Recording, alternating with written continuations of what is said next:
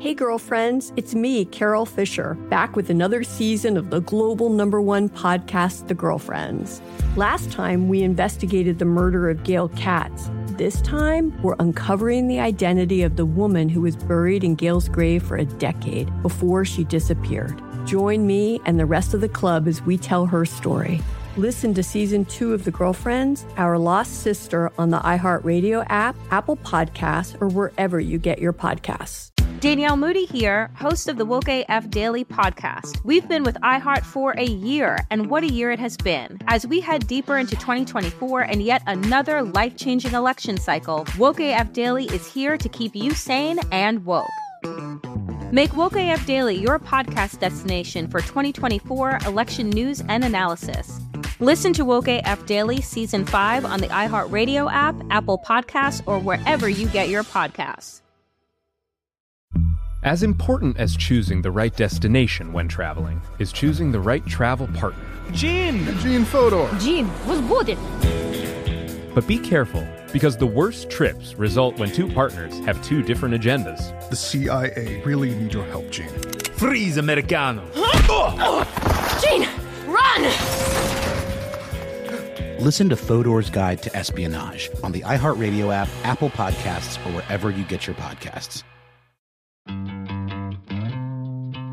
In June 1986, Newsweek magazine published this cover story that read, "If you're a single woman, here are your chances of getting married."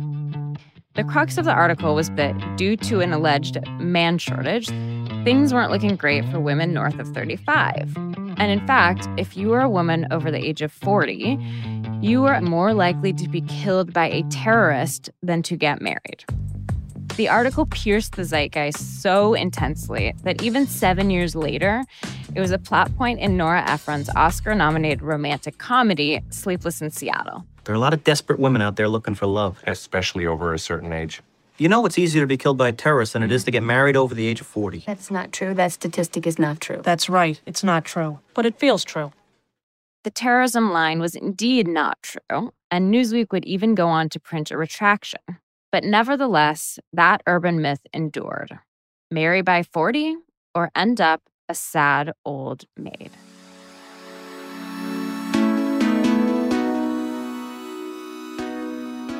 I'm Jessica Bennett. And I'm Susie Bannick-Karam. This is In Retrospect, where each week we revisit a cultural moment from the past that shaped us. And that we just can't stop thinking about.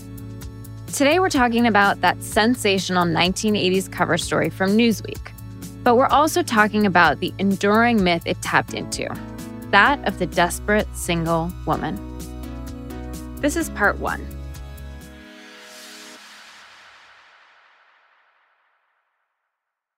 So, Jess, we started with a clip from Sleepless in Seattle, which is obviously a classic rom-com, a Nora Ephron movie. And the reason we're talking about that movie is because it references this absurd claim that a woman over 40 is more likely to be killed by a terrorist than to get married. So remind me, where did this idea come from? Right. Okay. So it didn't come from Nora Ephron. Yeah. And it is not true, by the way. Good. Where it came from was this 1986 cover story in Newsweek magazine, which was one of the most read and respected magazines of its era. And that story would send American women into a panic. I mean, no wonder I would feel panicked if someone told me I was more likely to get killed than married. Right.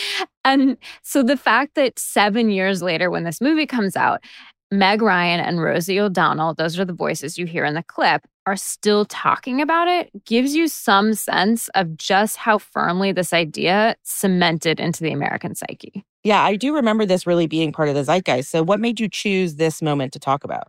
So, I mean, for starters, I am a woman newly over 40. And while I did ultimately get married, I have a lot of complicated feelings about the subject. Yes, as do I. And also, as you know, we both have a personal connection to Newsweek, the magazine where this story ran. This was where I began my career. It's where you and I would meet working a decade later. And it's where, when I did start working 20 years after this story ran, people were still talking about it.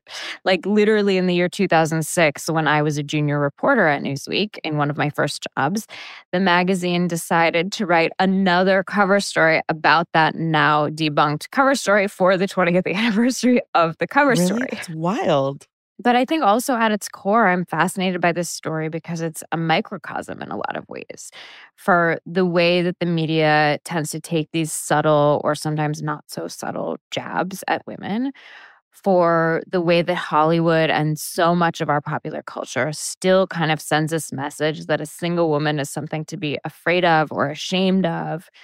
And ultimately for how that silly little statistic, which was proven wrong in the 1980s, can still sometimes feel very real or like it has resonance, even 4 decades later. So where should we begin in terms of breaking this down? So I think we should start with a little context. To understand the impact of that article, you kind of have to understand the place that Newsweek held in the culture in the 1980s. Newsweek was one of the classic news magazines back when people still, paged through magazines physically. And the internet was like a dial-up modem that took 25 minutes to connect and got disconnected every time your mom would pick up the phone to call someone. Newsweek was in every dentist and doctor's office. I don't know if you remember that. Yes, I do remember that. It was in classrooms at schools. It was displayed on actual newsstands alongside other magazines such as U.S. News and World Report and Business Week and Time. And all of these magazines, many of which no longer exist, where you would eagerly go to actually see the week's headlines. Actually, the crazy thing is when I went to Iran for the first time, where my family is from and my mom has lived until pretty recently, I remember the only English language news I could find, because that was pre-internet, was a Newsweek magazine.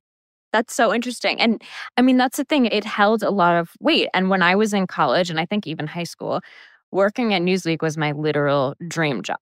That's where I wanted to work. I wanted to be a journalist. And where would an aspiring, ambitious journalist want to work? They would want to work at Newsweek magazine. I mean, that makes sense. I also grew up loving Newsweek. I remember I used to, as a very small child, 8 or 9 years old, I used to read it to my parents' friends as a party trick. My dad would call me out from bed and be like, show everyone how you read Newsweek. And I think I just read the ads. I didn't really know what I was reading, but I wanted to be like my dad, and he read the magazine, so I would flip through it and read it too. Right. And so Newsweek was always, and I don't know if you would remember this from that time, I think I only learned it later, but it was considered to be the scrappier, more progressive of the two. And I remember when I started there, that was sort of a point of pride. Newsweek had run a cover story about the AIDS epidemic long before most people had heard of it. It was ahead of its time on subjects like gay marriage. And so while Newsweek and Time were known for covering really serious international affairs and politics, obviously, they were also known for these kind of splashy covers on social trends, the kind of stories that, for me anyway, that I dreamed of writing. And so, fun fact, you might remember this, I used to run the Newsweek Tumblr. Oh, I do remember that. So I have this whole collection of Newsweek covers, many of which are just incredible. I have this image of the cover story about Anita Hill, which has this kind of iconic image of her during those hearings. And it says, a special report on sexual harassment. And then the headline is, why women are so angry. I mean, maybe they're angry because they're getting sexually harassed. It seems like the question answers itself. There's also another cover I have saved. It has Sally Ride on it with the title Space Woman. When she became the first American woman to go into space, that was kind of this iconic cover that I still remember. It feels a little bit like a superhero name, so there's that. Yes, completely. And then there are the more hilarious ones. There's one that I post every June for Pride from 1983 with this incredible close-up image of 2 women against this kind of hazy school photo backdrop. One is wearing a velvet bodysuit and the other is in pearls and a jean jacket. And the cover just says in giant block letters, lesbians. With an exclamation point, right? Lesbians. It doesn't actually have it doesn't. I just always refer to it as having an exclamation point. But it's giant block letters. And then I think the subtitle is, what are the limits of tolerance? But it's just an incredible, incredible cover and says a lot about the 1980s. So I guess lesbians were coming out of the closet. What else was going on in the world at that time? Yeah, so the 1980s is key here. One, feminism had made great strides. This is like the women's liberation movement in the 1970s was in full force. You now have more women in the workforce. Labor participation has risen from 42% in the early 1970s to nearly 60% by the late 1980s. So women are dramatically more visible. There were all of these representations of working women, single women in film and on television. You had examples like Charlie's Angels. You had depictions of single working women like Mary Tyler Moore. And you had magazines like Cosmopolitan and Glamour, sort of the more women's magazines, that were starting to kind of elevate or talk about the single woman lifestyle. That's funny. It's like the classic image of the working mom in her boxy business suit and her like white sneakers with her heels and her purse. Like it feels very much of a certain kind of era where we started to see women emerge in this very public way. And on the heels of that, this is 3 years after that Lesbians cover came out, the story about women's chances of getting married hits newsstands. Okay, I really want you to get into the article, but can we please talk about this cover? It's so bad. It is hideous. It features a full-page line graph, basically, that looks like it was made on kind of like a, 1980s early Apple computer. It's red, white, and blue, and it has this dramatic drop to this graph. And that is what they want you to see. It is going down and down and down along the headline. If you're a single woman, here are your chances of getting married. It's funny because this is kind of like the original clickbait, right? It's like a version of the curiosity gap. Like if you're a woman and you're seeing this cover, you're going to definitely pick it up if you're worried in some way. You have some anxiety around getting married, and then you're going to be horrified by the answer. Like it's very clear the answer is not good if marriage is in your sights. Yes. It's like your odds of finding love are in free fall. And thus, due to the conventional wisdom of the 1980s, your life is in free fall. Well, also, it's just this idea that, like, if marriage is the goal, if you're 40 already, there's no recourse. It's not like they're saying there's something you could do differently. So it's just like, all right, pack it in, ladies. You're going to have to go home without a mate. Right. And that's exactly what the article did. It made women seem helpless and the prospect of finding a mate hopeless. So the article itself opens with a woman who can't stop hearing about this so-called man shortage. Like her mom is calling her to warn her about it. Her sisters are all talking about it. It's on the news. I mean, it's can everywhere. You just imagine how many women got calls from their mom about this? Like so many. And it goes on to explain that there was this study out of Harvard and Yale. So, of course, this sounds very formal. These are great institutions that, quote, confirmed what everybody suspected all along, that many women who seem to have it all, good looks, good jobs, advanced degrees, and high salaries, will never have mates, period, end quote. Ooh, the horror. I mean, first of all, is it that they will never have mates or they will never have male mates? Because it really does seem to be focused on men. So their lesbian cover must not have come soon enough. Oh my God, exactly. And in fact, there are multiple headlines for this story, but the headline, once you open it up and are reading it in the middle of the magazine, is it too late for Prince Charming? So clearly we're talking about princes here. Yeah. Now, the article itself was written by 4 women and 2 men, some of whom were still at Newsweek when I was there 2 decades later. And as we've mentioned, it was based on data from a Yale and Harvard study, which made basically everyone believe it. Yeah, it automatically gives it a sense of credibility. And this is how the data was presented, that if you were a white, college-educated woman over 30, you had a 20% chance of ever getting married for the rest of your life. By age 35, your odds would drop to 5%. And by 40, and this is where the famous, infamous line comes in, a woman is, quote, more likely to be killed by a terrorist than to get married, with her chances of marriage for the rest of her life at 2.6%. Okay, I have so many questions about this because I just don't believe there was ever a time in this country where the likelihood of getting killed by a terrorist was at 2.6%. Like, that can't be correct. No, totally. And you're right. It wasn't. It would turn out that this line was meant to be taken humorously, I guess, and to be totally hyperbolic. But of course, why would anybody think that coming from this serious, well-respected news magazine that had 6 reporters reporting this story? Yeah, it's interesting because I feel like at that time, especially in the 80s, there was more airplane hijacking. So I guess most people would have been thinking about that versus what we think about now, which is 9/11. But back then, I guess the fear of being hijacked was a much more common fear that people had. Yeah, absolutely. And like you said, I don't think you'd ever use that phrasing today. But I think the article was tapping into not only that terrorism anxiety, but this other anxiety that was bubbling up at the time about women's place in the world. So, okay, more women are working, but what's going on in their personal lives? I feel like the 80s was still very much a classic hetero family vibe. Yeah, definitely. The nuclear family was still intact, but it's also shifting. So in 1986, when the Newsweek article comes out, less people are getting married. More people are divorcing. That's becoming more common. And those who still are getting married are doing so at a later age than before. So that's a good thing, though, right? Because doesn't research show that every year you wait to get married, the chances of divorce drop? Yep, it does, which is why getting married later is actually better. And the other thing is, women had more freedom at this time when it came to relationships. This was post-birth control pill. It was post-sexual revolution. Women were in various realms pushing against traditional expectations. I mean, honestly, all of this sounds like good news to me, but... I mean, yes and no. Good for women.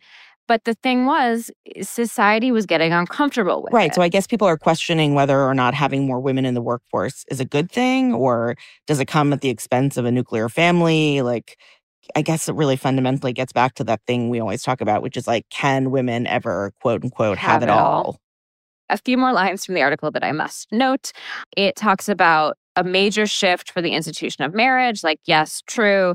It noted that many women no longer need husbands for economic security, also true, and that they no longer need them for sex, LOL. It also mentioned women in their 30s, quote, facing biology's ticking clock, which, side note, we will discuss in a future episode of this podcast. I just am really trying to figure out how they decided women didn't need men anymore for sex. Is that because, a vibrator? It's such a weird thing to put in a magazine. I'm sorry. I mean, this is after the sexual revolution. I think the point is that you didn't need to marry for sex. You could have sex before marriage. Oh, you could just have sex freely without You didn't marriage, need a husband for sex. You didn't need men for sex. That makes more sense. Though maybe you also didn't need men for sex, but I don't know that they had discovered that at that point. It sounds like they discovered masturbation, honestly. Well, and maybe that is also true to some extent. Yeah. I think masturbation was being normalized in the sexual revolution, yada, yada, yada. So also there's this funny quote from a New York therapist who says that everybody was talking about it and everybody was hysterical. But of course, then quoting this therapist in this article makes everyone all the more hysterical because they are making it such a big deal. Yeah, but I mean, you really can picture this, right? All these women going to their therapist, Absolutely. Sitting in their therapist's office, sniffling with a tissue, I'm never going to meet someone to marry. It's such a funny quote, but it really does, it evokes a thing that must really have happened. 100%. So I actually called up E. Jean Carroll, who, as you probably know, is the woman who successfully sued Donald Trump for sexual assault, which was a case I covered. But I remembered as I was working on this research that she had been dispensing romantic advice at the time this article came out. I loved Ask E. Jean. She was the longtime advice columnist for Elle magazine. I read it religiously. And she wrote that column for 30 years. And when I spoke to her, she told me that even years later, women were writing her letters about that Newsweek line.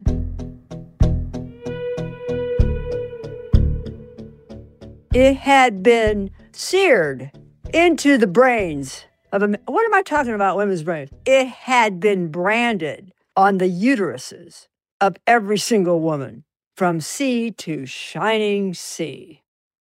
By the way, E. Jean Carroll was 42 at the time this story ran. Oh, Jessica, I can remember where I was when this Newsweek story hit. I remember I was with my friend Barbara Shaler. Now, that name rings a bell with you because she was one of the 20th century's most devastatingly beautiful and charming women. Barbara Shaler was one of the great leaders in the labor movement in this country and fought day and night for women to receive equal pay among machinists, even Barbara Shaler was worried about getting married. Here's the thing. I think Candace Bushnell said it struck terror in the hearts of women. Of course, I never disagree with Candace because she's always right about everything. But I think what it did was it struck women dumb. It took us decades to figure out that the thing was a lie and that it was stupid and that why would you worry about getting married anyway? Your whole life can't be wrapped around a man. And also, it didn't occur to anybody that, of course, you could marry a woman if you wanted.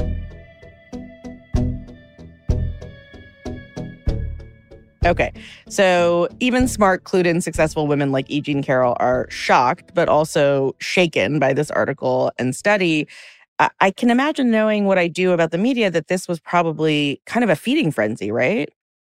Oh, absolutely. And to be clear, while Newsweek did invent that terrorism line, they were not the first or the last to cover the study itself. Like Phil Donahue, who hosted a popular daytime talk show at that time, had done a whole segment on it before Newsweek. People magazine had put a giant photo of your former boss, Susie, award-winning broadcast journalist Diane Sawyer, along with 3 other famous women of that era, with the headline, get this, "Are these women old maids?" ? Wild. I mean, and also the subhead is a Harvard-Yale study says that most single women over 35 can forget about marriage, which I have to tell you, as someone who worked for Diane Sawyer, she is like a very attractive woman. I mean, she's an attractive person, and I don't think her chances of getting married were ever a real problem. But also, 1986 is literally the year she met Mike Nichols, who would go on to be her husband. Mike Nichols was one of the best filmmakers of our time. He made The Graduate. Like, Diane Sawyer was fine. You know, in the immediate weeks and months following that Newsweek story, this story was really everywhere. Like, it wasn't just People magazine. It was ABC. It was CBS. And even 2 years later, like, this is pretty remarkable, it was the subject of a special report on PBS, like the nightly news, which called the study the, quote, infamous spinster report. Otherwise known as the Yale-Harvard study of marriage patterns in the United States. It showed that the odds of a college-educated woman over 35 getting married were about the same as being kidnapped by Martians. Suddenly, the women of the post-war generation were thrown into a panic. They'd always intended to marry, to have a family, but they wanted to develop their own identities first, to avoid all the traps that had ensnared all those millions of smart women who loved men who hated them for loving them too much. But now the game was over, and they'd lost. The whole thing is amazing and just feels so 80s. But the writing is also just so crazy to me. To be clear here, your odds of getting kidnapped by Martians are 0. So she's basically just saying, ladies, you're out of luck. Time to, like, put on your spinster outfits and go, like, knit in your living room or something. With your cats. With your cats. Yes, your cats.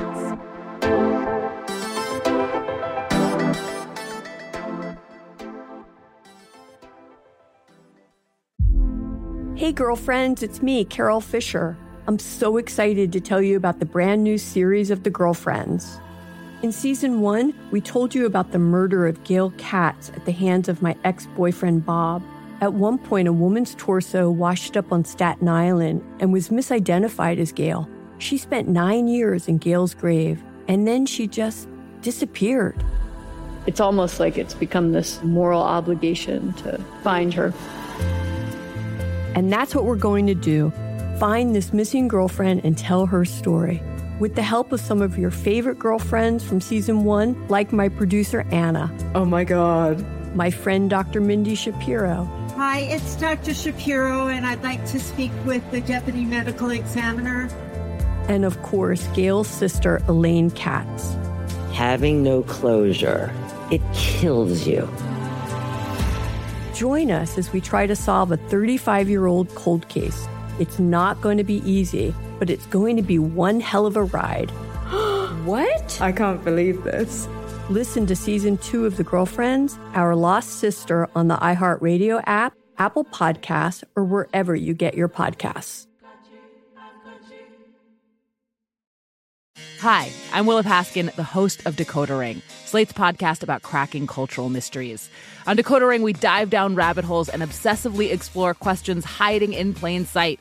Like, why has slow dancing gone out of style? And when did we all become obsessed with hydration? And where did the word mullet, to describe a hairstyle, come from?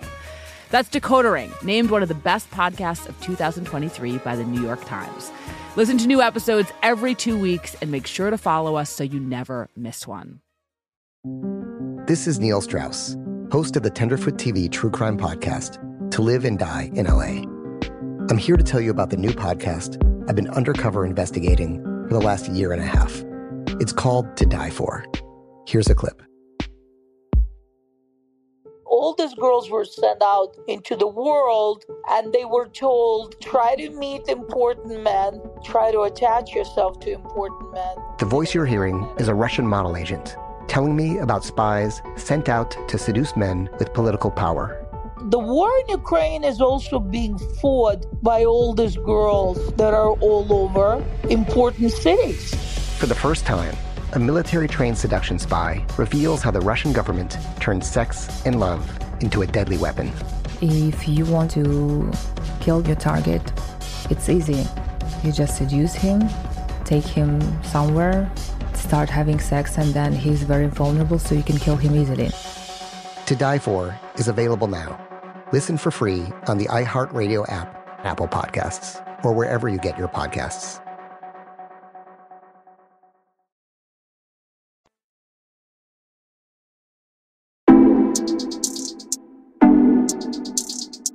So we're talking about this wild cover story from the 80s that Newsweek ran about women being very unlikely to get married if they're not married by the time they're 40.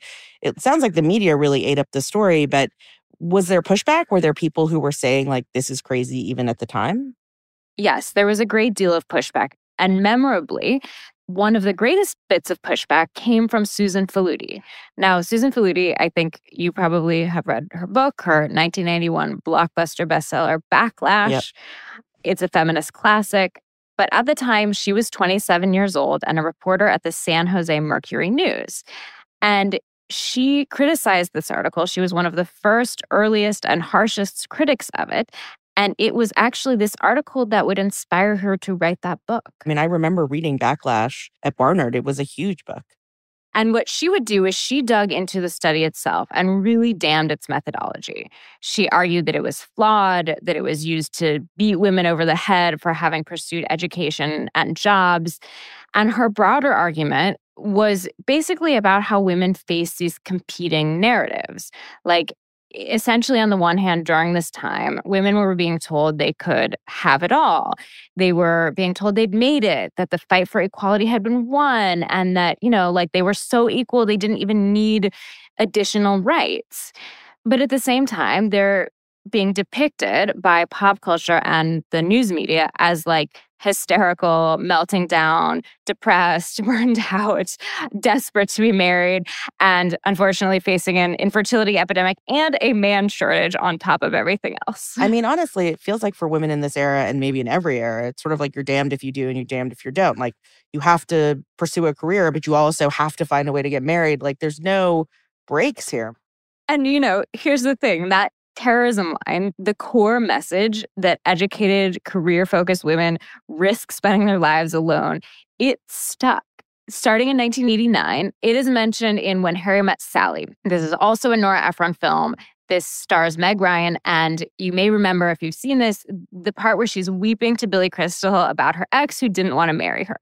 So I drove him away, and I'm gonna be 40. When? Someday, like in 8 years. It's so crazy. Right. So again, that looming dead end, terrifying number of 40. So that's When Harry Met Sally. But then 4 years later, you have Sleepless in Seattle. This is 1993. And in Sleepless, the line is not mentioned only once, but actually twice. First, in the scene we heard at the top, which is also Meg Ryan. She was in everything in that era.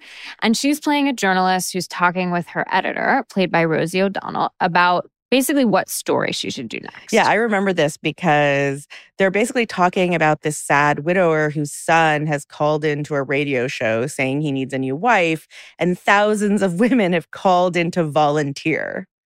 Yes, exactly. And then one of Meg Ryan and Rosie O'Donnell's colleagues jumps in to say, there are a lot of desperate women out there looking for love. Especially over a certain age.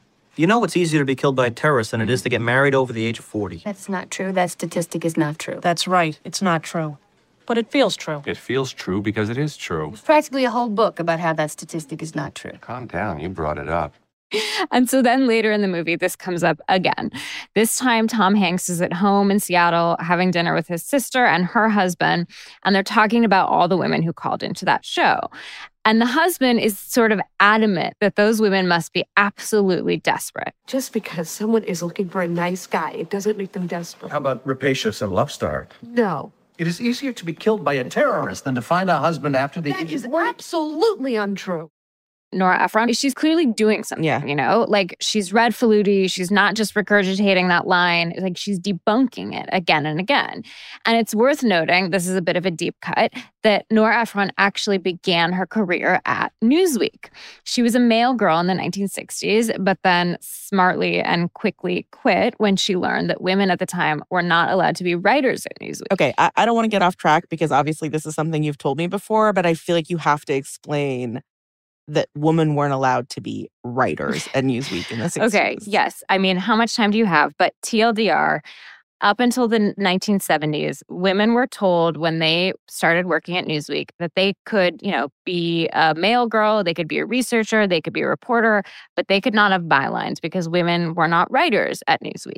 This would lead to a landmark gender discrimination suit in the 1970s by the women who worked at Newsweek against the magazine.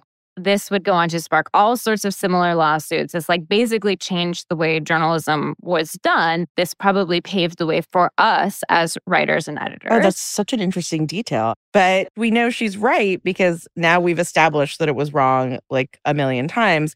Newsweek did eventually retract this article, right? Yes, 20 years later. And so, I mean, there's a few things to note, but the first one is that the study, as it was published in the article, was not actually a published study. It was a working paper, which, yes, sometimes reporters report on working papers, but that basically means a paper from an academic institution that's in its early stages. It had not yet been put out in a peer-reviewed journal. I mean, that does seem like a very significant detail. Totally significant. And also, by the time the study was in fact completed and published in an academic journal, it would ultimately become two studies. The first one about Black women's marriage rates, which were and are much lower than white women. And this was mentioned in the Newsweek article, but like almost as a passing aside. Jesus. And then the second study was about educated white women, which is what that terrorism line is actually referring to, and which is what became the focus of the article. But did the data hold up? Was it actually true? The data did not hold up. The problem was that they were looking at 40-year-olds and making predictions for 20-year-olds at a time when there were huge shifts in marital attitudes and behavior. So as a result, the statistics would later be challenged by a separate demographer in the U.S. Census Bureau who would ultimately calculate that 30-year-olds actually had a much higher likelihood of marrying. And for 40-year-olds, it was not 2.6%. It was 17 to 23%. Well, you know what's funny is I actually read the retraction, and didn't the majority of the women who were featured in the original story end up getting married? Like 80% of them? Of course they did. Of course they did. So silly. And then how did the terrorism line get in? So that's the other part of this. The way that this often worked in news magazines is that at that time is that you would have multiple reporters working on a single story. This was like before the internet. So you would have someone in San Francisco, would have someone in Los Angeles, you'd have someone in Chicago. They would all be interviewing women about this story. And then because you weren't emailing and everything wasn't digital, you weren't slacking, you would like pick up the phone and you would I guess call. You could fax it. Yeah, you could fax it, and they probably were sometimes. But you had these people called, I think they were called shepherds at the time. We still had them when I began at Newsweek. And their job was to basically like pick up the phone when a correspondent would call from some faraway place and type down their notes, which they would live read to you. And then you would give those notes to whomever the assigned person was in New York who was going to take everything and write up the article. So what was then revealed was that the terrorism line was basically like a funny aside written down by one of the handful of reporters who worked on the story.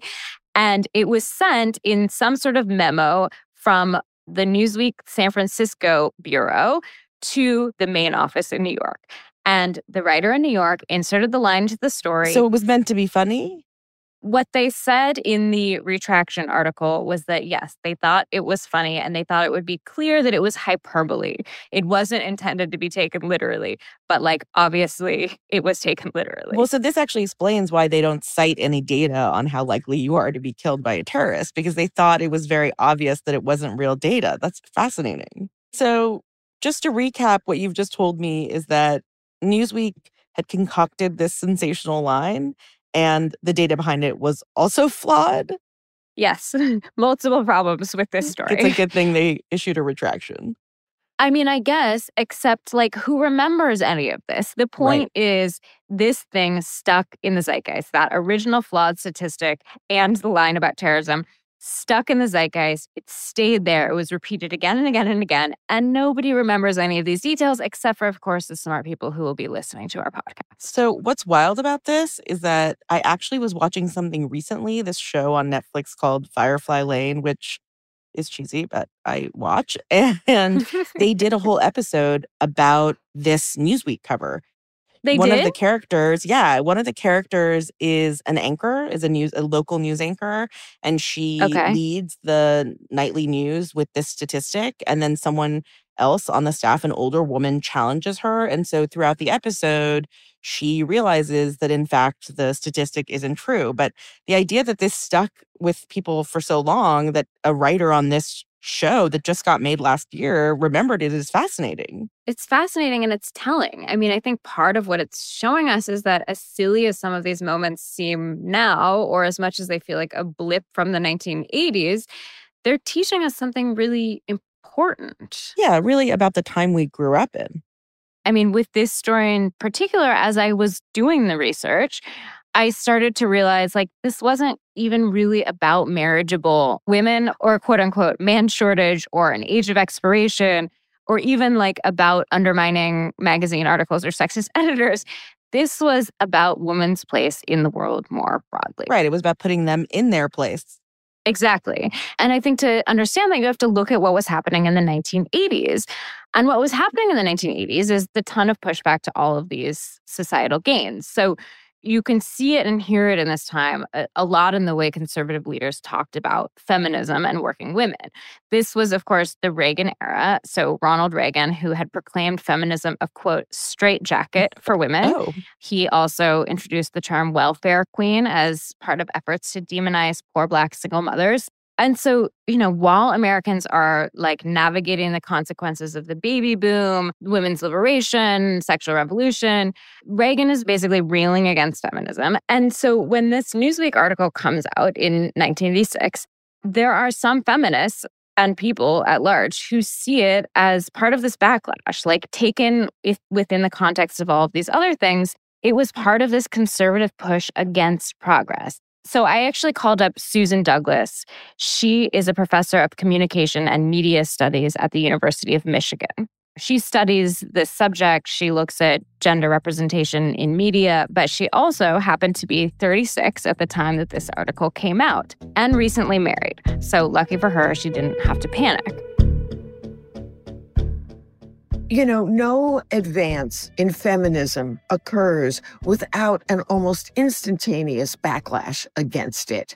By the 1980s, you had more women in the workforce than ever before. You had women postponing marriage and childbirth because they wanted to get established in their careers. And this was a threat to the patriarchal order.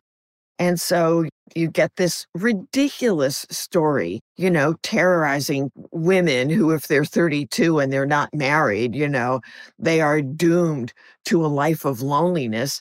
Let's also remember, between 1975 and 1985, you had a revolution in single mothers. entering the workforce. They entered the workforce because feminism had given them a permission to do so. And they entered the workforce because they had to support their families. And they wanted to work. And, they did this in the face of non-existent or utterly crappy childcare, against all kinds of prejudice. It transformed the American family. And so some of this threat was not just for women who were never married. This was also, so you divorced your husband because you, a liberated woman, thought that you were unhappy? Well, too bad for you. Good luck finding number two.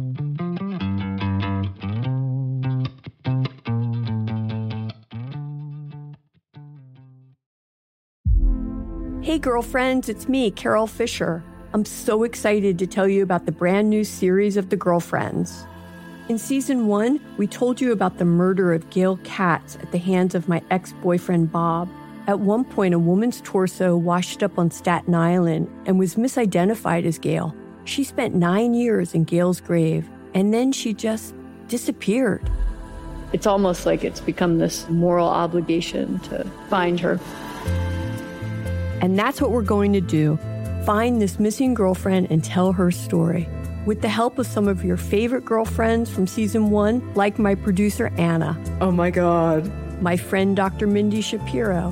Hi, it's Dr. Shapiro, and I'd like to speak with the deputy medical examiner.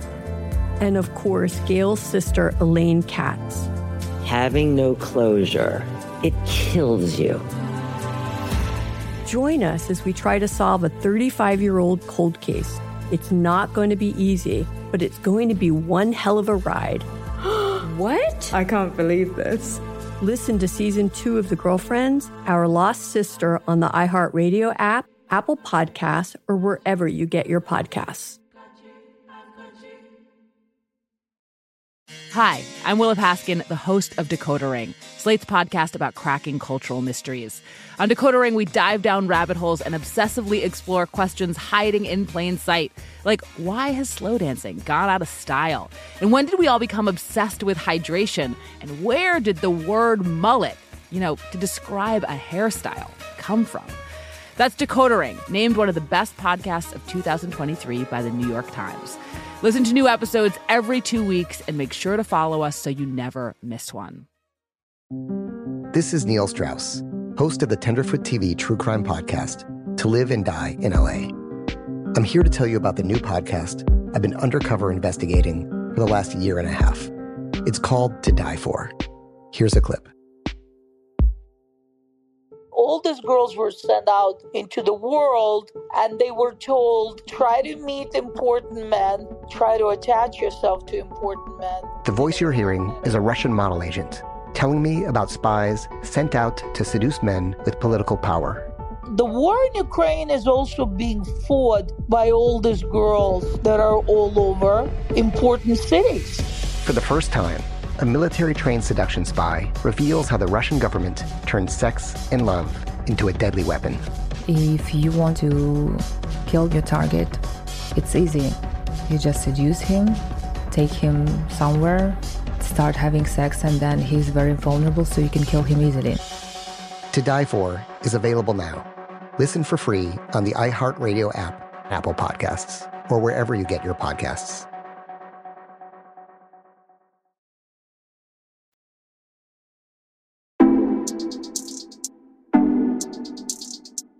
No advance in feminism occurs without an almost instantaneous backlash against it. That's Susan Douglas again. It's interesting to hear her talk about what was happening politically in the 80s as women are gaining more power at work, and then knowing that this Newsweek cover lands right in the middle of it. Right, like a ton of bricks. So you can look at these things as isolated, or you can, as Faludi did, see them as interconnected. You can kind of draw this straight line from that article and the so-called man shortage to what you're seeing in the culture around that time.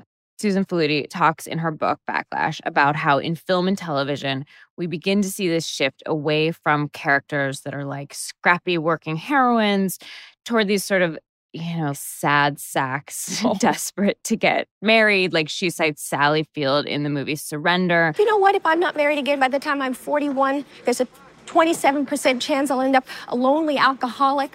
But I'm even thinking of later, like the Bridget Jones types. Yeah.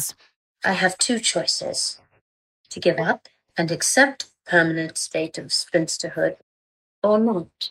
And this time I choose not. And then if they aren't sad sacks, desperate to get married, these once independent women are depicted as like straight up murderous, bunny boiling sociopaths. Of course, I'm referring to Glenn Close's character in Fatal Attraction. What are you doing, huh? Showing up at my appointment? What am I supposed to do? You won't answer my calls. You changed your number. I mean, I'm not going to be ignored, Dan. Right. Like, it's not enough that the women are pathetic. Their career ambitions have to actually turn them into, like, dangerous and deranged characters.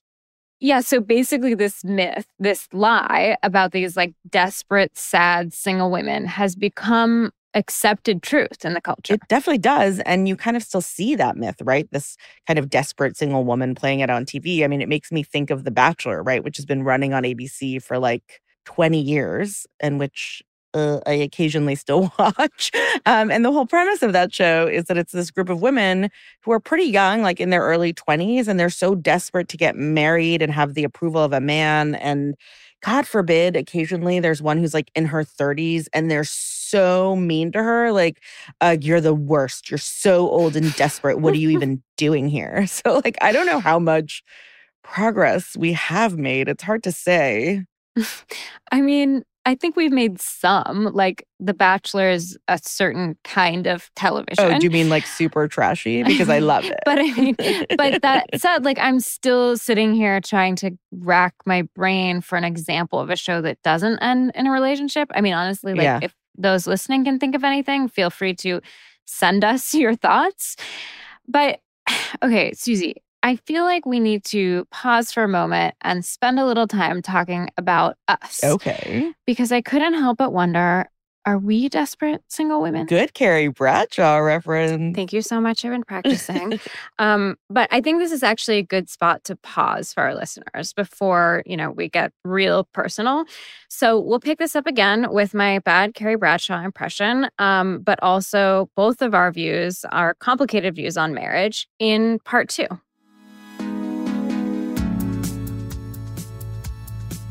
This is In Retrospect. Thanks for listening. Is there a cultural moment you can't stop thinking about and want us to explore in a future episode? Email us at inretropod@gmail.com or find us on Instagram at inretropod. If you love this podcast, please rate and review us on Apple or Spotify or wherever you listen. If you hate it, you can post nasty comments on our Instagram, which we may or may not delete. You can also find us on Instagram at Jessica Bennett and at SusieBNYC. Also, check out Jessica's books, Feminist Fight Club and This Is 18. In Retrospect is a production of iHeart Podcasts and The Meteor. Lauren Hansen is our supervising producer. Derek Clements is our engineer and sound designer. Sharon Attia is our researcher and associate producer. Our executive producer from The Meteor is Cindy Levy. Our executive producers from iHeart are Anna Stumpf and Katrina Norbell. Our artwork is from Pentagram. Additional editing help from Mary Dew and Mike Coscarelli. Sound correction and mastering by Amanda Rose Smith. We are your hosts, Susie Banikarim and Jessica Bennett. We're also executive producers. For even more, check out inretropod.com. See you next week. Hey, girlfriends, it's me, Carol Fisher, back with another season of the global #1 podcast, The Girlfriends. Last time, we investigated the murder of Gail Katz. This time, we're uncovering the identity of the woman who was buried in Gail's grave for a decade before she disappeared. Join me and the rest of the club as we tell her story. Listen to Season 2 of The Girlfriends, Our Lost Sister on the iHeartRadio app, Apple Podcasts, or wherever you get your podcasts. As important as choosing the right destination when traveling is choosing the right travel partner. Gene Fodor. Gene, was good. But be careful, because the worst trips result when two partners have two different agendas. The CIA really need your help, Gene. Freeze, Americano. Gene, run! Listen to Fodor's Guide to Espionage on the iHeartRadio app, Apple Podcasts, or wherever you get your podcasts. Danielle Moody here, host of the Woke AF Daily podcast. We've been with iHeart for a year, and what a year it has been. As we head deeper into 2024 and yet another life-changing election cycle, Woke AF Daily is here to keep you sane and woke. Make Woke AF Daily your podcast destination for 2024 election news and analysis. Listen to Woke AF Daily Season 5 on the iHeartRadio app, Apple Podcasts, or wherever you get your podcasts.